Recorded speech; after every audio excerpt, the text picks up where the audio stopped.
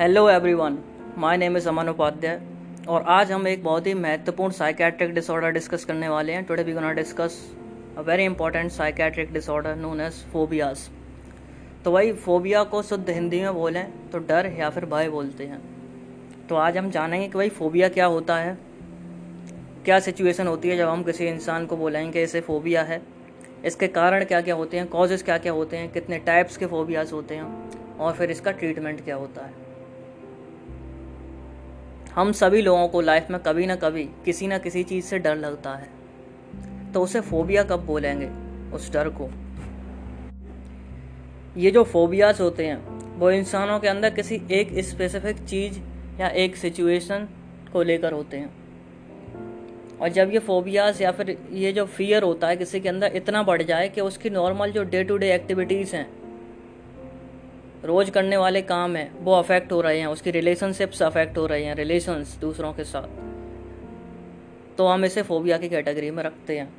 So phobias are the type of anxiety disorder जिसमें कि कोई भी इंसान को एक्सट्रीम अनरीजनेबल और इरेशनल फियर्स होते हैं, ज़रूरत से ज़्यादा, जो नॉर्मल इंसान को नहीं होते चाहिए, जिनका इतना खास कोई लॉजिक या फिर वो नहीं होता। अगर देखा जाए तो जो नॉर्मल इंसान को उससे नहीं डरना चाहिए, उस चीज़ से डर फोबियाज में रखा जाता है। ये फोबियाज इंसान को किसी भी चीज़ से हो सकता है। जैसे कि एग्जाम्पल के लिए लेते हैं फियर ऑफ फायर। मान लीजिए किसी को आग से अगर फियर है, इसे हम पायरोफोबिया बोलते हैं। किसी को मान लीजिए किसी चिकन से अगर फियर है, फोबिया है, तो हम इसे बोलते हैं एलेक्टोरोफोबिया। किसी संख्या का भी फोबिया हो सकता है, ट्रेस्काइडेकाफोबिया, मतलब एक संख्या होती है 13, उससे फोबिया होना।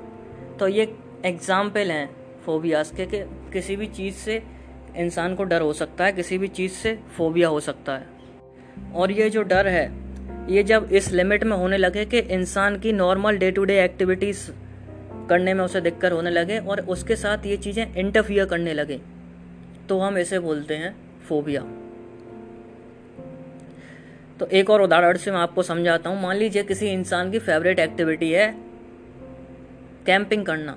किसी को कैंपिंग करना बहुत पसंद है, तो लेकिन उसे फोबियाज है स्पाइडर्स का। मान लीजिए इसे बोलते हैं स्पाइडर्स या एनिमल से फोबियाज होने को बोलते हैं अरेक्नोफोबिया। मान लीजिए किसी को स्पाइडर्स का फियर है, लेकिन उसे कैंपिंग करने का शौक है। अगर किसी नॉर्मल इंसान को है ये, तो वो जाएगा कैंपिंग करने। उसे पता होगा कि स्पाइडर वहाँ हो सकती हैं, लेकिन वो फिर भी कैंपिंग करने जाएगा। जब सामने आ जाएगी तब भले उसको डर लग जाए। लेकिन जिन लोगों को इसका फोबिया होगा वो ये सोचकर कैंपिंग करने जाएंगे ही नहीं। वो ये सोचेंगे कि वहाँ पे स्पाइडर्स हो सकती है, मकड़ी हो सकती है, तो मैं कैंपिंग करने जाऊँगा ही नहीं। तो इसको हम फोबिया की कैटेगरी में रखेंगे, क्योंकि ये उसकी जो रिलेशनशिप्स हैं, दूसरे के साथ जो रिलेशंस हैं, उसके फ्रेंड्स के साथ या फिर किसी के भी साथ, और जो एक्टिविटीज़ हैं जो वो जनरली किसी इंसान को करनी चाहिए, जैसे फोबिया नहीं है, वो नहीं कर पा रहा, एक्टिविटीज़ में उसके इंटरफियरेंस हो रहा है इसकी वजह से, तो हम इसे फोबियाज़ की कैटेगरी में रखेंगे। अब बात करते हैं टाइप्स ऑफ फोबियाज़ के बारे में कि भाई फोबियाज़ कितने टाइप्स के हो सकते हैं। तो मेनली 3 टाइप के फोबियाज़ होते हैं। इसमें पहला आता है स्पेसिफिक फोबिया। ये किसी स्पेसिफिक ऑब्जेक्ट या सिचुएशन से किसी को डर लगता है। Diagnostic statistical manual for mental disorders के एडिशन 5 में स्पेसिफिक फोबियाज़ को 5 कैटेगरीज में डिवाइड किया गया है, जिसमें से पहला है फियर ऑफ एनिमल्स, किसी एक पर्टिकुलर जानवर से डर लगना।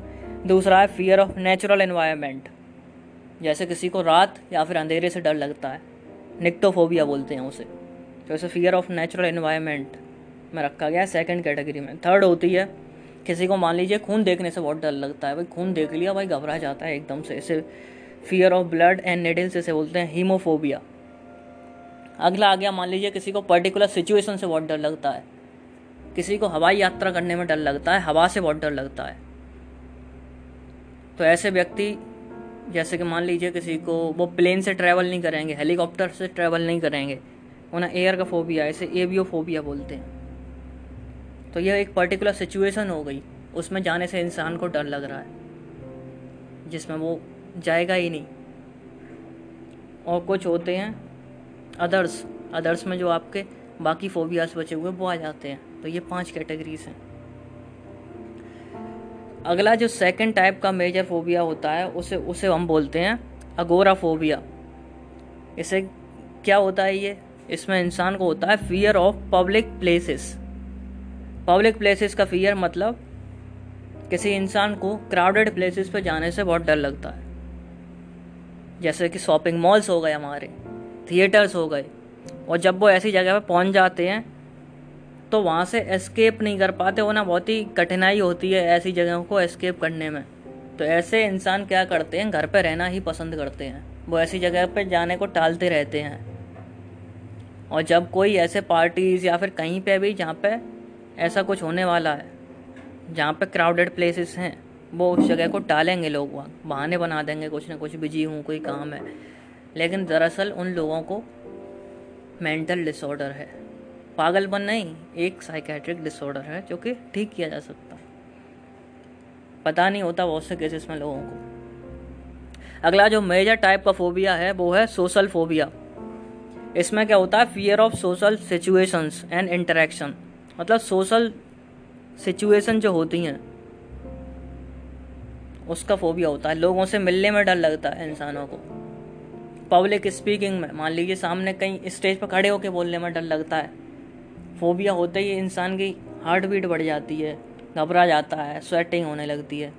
ये सब फोबिया के वो हैं सिम्टम्स। क्योंकि ऐसे लोगों को डर लगता है एम्बेरेस होने से और दूसरों के द्वारा खुद को जज किए जाने पर।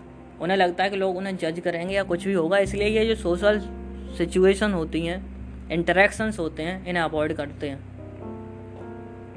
ऐसे लोगों को जब कभी बोला जाएगा ऐसा कुछ करने को, तो वो पहले से ही बहाना बना देंगे कुछ ना कुछ। मैं बिजी हूँ, मेरे पास टाइम नहीं है, अरे मुझे ये काम है। तो ये होता है इन लोगों के साथ,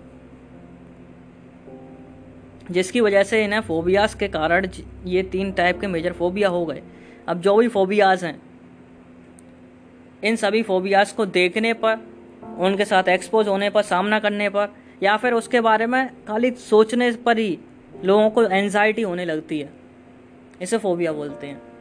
ऐसी कोई भी सिचुएशन जिनसे उसे डर लगता है, किसी इंसान को जिस सिचुएशन से डर लगता है, उसके बारे में सोच लेने से ही, उसे देख लेने से ही, एक्सपोज होने से ही घबराहट होने लगती है, बहुत बुरी तरीके से एंजाइटी हो रही है।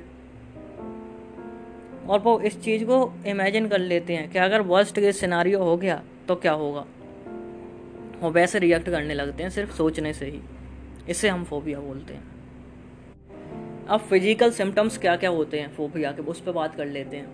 जैसे ही इंसान का ऐसी किसी सिचुएशन में वो पड़ेगा जहाँ फोबिया का उसे सामना करना पड़ रहा है, उसे फोबिया हो रहा है, तो सबसे पहले भाई लोगों को स्वेटिंग देखी जाती है कि भाई प्रोफ्यूज स्वेटिंग हो रही है, पसीना आ रहा है, बुरी तरीके से हालत खराब हो रखी है, कपकपाहट हो रही है, ट्रेम्बलिंग जिसे बोलते हैं इंग्लिश में, हाथ पैर कप रहे हैं। हार्ट रेट बढ़ जाता है, उनकी जो हार्ट है वो तेज तेज धड़कने लगता है। स्पीच होती है जो उनकी, जो बोलते हैं वो थोड़ी हिलने लगती है, कपकपाहट उसमें दिखने लगती है उनके। ये सब सिम्टम्स होते हैं कुछ फोबियाज के, फिजिकल सिम्टम्स। अब एक नॉर्मल फियर और फोबियाज में थोड़ा सा डिमार्केशन होना बहुत ज़रूरी है, इसलिए थोड़ा सा डिफ्रेंशिएट कर लेते हैं। मान लीजिए किसी को क्लाइंबिंग से बहुत डर लगता है, एवरीडे लाइफ में भी, लेकिन वो क्लाइंब कर रहा है इसलिए उसे डर लग रहा है, वो उस चीज़ को फेस कर रहा है, उसके बाद वो ठीक है, कंट्रोल कर लेता है जब उसके साथ फेस हो रहा है। तो ये आता है आपका एवरीडे फियर में। अब फोबिया कब होगा भाई, बहुत ही फेवरेट प्लेस है किसी इंसान की, जो वो चाहता है भाई यहाँ पे चढ़ूँ या कुछ भी करूँ, लेकिन उसे क्लाइंबिंग का फोबिया, वो उस जगह को करेगा ही नहीं, कभी करेगा ही नहीं, इसे बोलते हैं फोबिया। या फिर मान लीजिए कोई भी दोस्त है मेरा या फिर किसी का भी, एक इंसान को पता है कि मेरे दोस्त के घर पर डॉग है, तो उसे डॉग से डर तो लगता है, वो उसके घर पर जाता भी है, लेकिन उससे कहता है भाई मुझे डर लगता है, इसे मुझसे दूर रखो। ये एवरीडे फियर में आ गया। लेकिन उसे डर इतना लगता है कि वो भाई ये सोच के ही नहीं जाता है, जैसे ही सोचता है उसके घर पर डॉग है उसे घबराहट वगैरह हो जाती है, सोच के उसके घर पर जाता ही नहीं है। तो ये क्या है, एक्सैजरेटेड रिस्पॉन्स है, इसे फोबिया की कैटेगरी में रखते हैं। जो नॉर्मल एवरीडे फियर होता है ये एक रीजनेबल होता है, रैशनल होता है, और जो फोबियाज होते हैं हमारे वो एक्सैजरेटेड रिस्पॉन्स होते हैं हमारे, एक्सट्रीम, इरेशनल। अब बात करते हैं भाई कॉज क्या क्या होते हैं फोबियाज के, किन किन कारणों की वजह से फोबिया हो सकते हैं। तो ज़्यादातर कारण तो बेसिकली अननोन है, जिसमें हमें पता नहीं होता किस कारण की वजह से हो रहा है। उन लोगों में फोबिया होने के ज़्यादा चांसेस होते हैं जिनकी फैमिली में किसी को पहले से फोबिया है, मतलब इसका जेनेटिक कनेक्शन है, किसी को एंजाइटी डिसऑर्डर है, डिप्रेशन है। तो ऐसी जो मेंटल सिचुएशंस हैं, मेंटल कंडीशंस हैं, किसी ना किसी को अगर फैमिली में है तो उन लोगों में फोबियाज होने के चांसेस ज़्यादा होते हैं। या फिर कभी भी बचपन में या फिर पहले टाइम में किसी ट्रॉमेटिक इवेंट के साथ उसका सामना हो गया हो, ऐसी सिचुएशन फेस कर ली हो जिसकी वजह से उसे डर लगने लगा हो, तो उसे उसकी वजह से फोबिया हो सकता है। अब बात कर लेते हैं भाई ट्रीटमेंट की। तो ट्रीटमेंट है एक, ये पर्सन टू पर्सन डिपेंड करता है। इसमें पहले हम कॉग्निटिव बिहेवियर थेरेपी देते हैं इंसान को, जिसमें कि क्या करते हैं, पहले लोगों को समझाते हैं कि भाई ये जो आपका डर है ये इरेशनल है, लॉजिकली देखें तो इस चीज़ से आपको डरना नहीं चाहिए, क्योंकि अगर मान लीजिए किसी चीज़ से आपको सामना हो भी जाता है तो आपकी मृत्यु नहीं होगी, आपकी डेथ नहीं होगी अगर आप क्राउडेड प्लेसेस में चले जाते हैं फिर भी।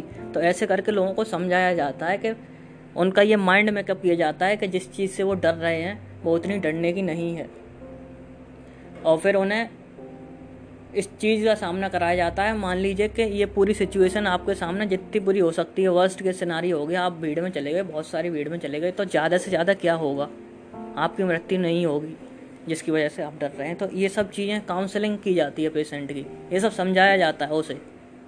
ये आपका आता है कॉग्निटिव बिहेवियर थेरेपी में। अगला आता है सिस्टमिक डिसेंसिटाइजेशन। इसमें इंसान को जिस चीज़ से डर होता है उसी चीज़ का बार बार हम वो कराते हैं, उससे सामना कराते हैं। ग्रेजुअली धीमे धीमे पहले थोड़ा सा एक्सपोज किया, फिर थोड़ी देर और ज़्यादा के लिए एक्सपोज किया, तो जो सेंसिटिव ज़्यादा हो गई है उसकी बॉडी या फिर उसके थॉट्स, उसे डिसेंसिटाइज करने का हम काम करते हैं, इसीलिए इसे बोलते हैं सिस्टमिक डिसेंसिटाइजेशन। इसमें पहले आइडेंटिफाई करते हैं कि भाई ये एक्चुअल में है किस चीज़ से फियर। जब आइडेंटिफाई कर लेते हैं भाई क्या कारण है फियर का, किस वजह से हो रहा है, मेंटल कंडीशन क्या है, उसके बाद इससे मतलब ओवरकम करने की टेक्निक डिज़ाइन करते हैं। जो कोपिंग टेक्निक है वो पेशेंट को सिखाते हैं कि भाई कैसे आप इस चीज़ को ओवरकम कर सकते हैं, और अगले स्टेज में क्या करते हैं, इस टेक्निक को यूज़ किया जाता है जिससे कि वो अपने फियर को ओवरकम कर सके। पहला है आइडेंटिफिकेशन ऑफ द फियर, अगला है लर्न कोपिंग टेक्निक्स, और उससे अगला होता है इन टेक्निक्स को यूज़ करवाना।